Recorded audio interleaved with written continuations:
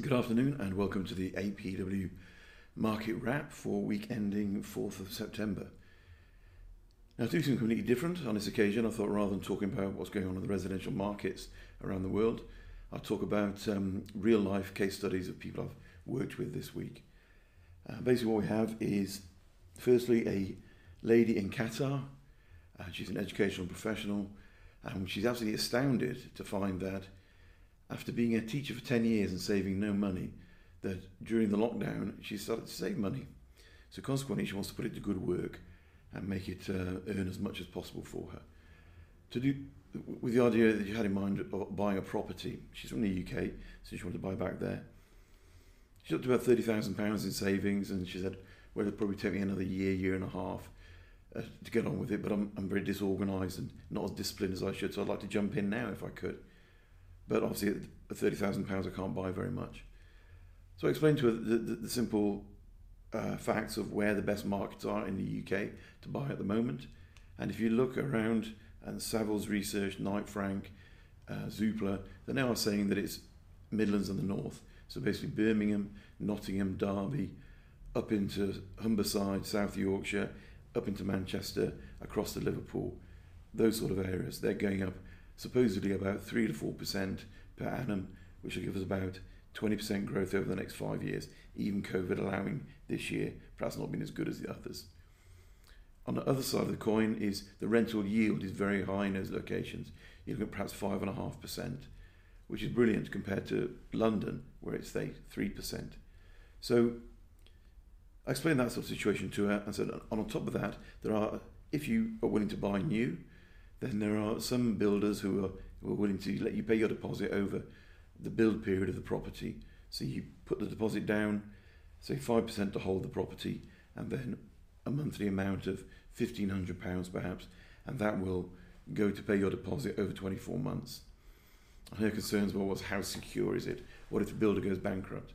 What if the builder goes bankrupt? Firstly, they must have what they call step-over insurance, which is insurance that allows another builder to step over them and finish a job. If it's delayed by more than 12 months, you get into things like drop-dead dates, where you will get your money back in full without charge. And then normally the money is held by a client account or an escrow account or by a solicitor, so it's secure from that perspective. So basically that's what we did for her. We found her a property to buy in the Midlands, and she's putting down £1,500 a month with a £7,000 deposit, and she's in the market now, and her discipline is sorted. Okay, secondly, a lawyer Zoom met in China. He's coming to inheritance. He's from Scotland originally, and he'd like to buy back there. Edinburgh. And so we got into a conversation about heart or head. Now, Edinburgh is a lovely place and a bellwether, and normally it does go up very quickly. It goes up quite well. So, again, explained about research, where to look, and that the Midlands, that sort of area, again, is the best location to purchase. The West Midlands, I think, is the hottest place now in the UK, as I mentioned last week. I think Edinburgh is the hottest in Scotland.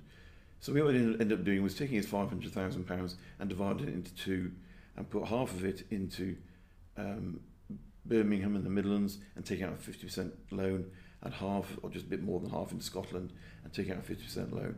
And we still left ourselves with 150,000 to work with. So 350 split into two properties. One's a head decision, great place, the Midlands. One's a heart decision, Edinburgh is his natural home. So that went very well. He did have a property already in London, in West 1, which was earning £48,000 a year in rental income.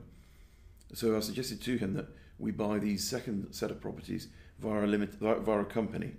And the benefit being is, instead of using your own personal allowances, which him and his wife would do, for the West 1 property, it would be coming in on a corporate basis. So you get taxed at 18% from the off, but you still have things like MIRAS that you can offset against it, which is mortgage interest, can be offset against rental income, which in personal ownership is being phased out this year.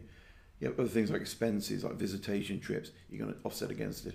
So it's well worth looking at that sort of thing and getting proper advice. And then thirdly, very simply, I had a client who is retiring to Spain. She's already there. She's ridden the stock market very well, and she's made a lot of money since the market crash. But she thinks they've reached their zenith now, their peak. So consequently, she's looking at something passive, simple, and easy to do. Something she doesn't have to go around and paint or chase people for rent. So not a property that's actually rented. What she went for in the end was a share of a care home. You get a land title on that. It goes on the land registry, 250-year title. You get a guaranteed rental income, or she's getting guaranteed rental income of 10% per annum, plus 3% appreciation, plus 3%, every 3 year, a buyback offer. So that's fantastic for her, and it fits in within her portfolio. I mean, it's not for everyone, but it fits in just right. So there we are, 3 basic scenarios. I hope I've got them across clearly and you understand. I hope all's well out there with you. Stay safe, look after yourselves.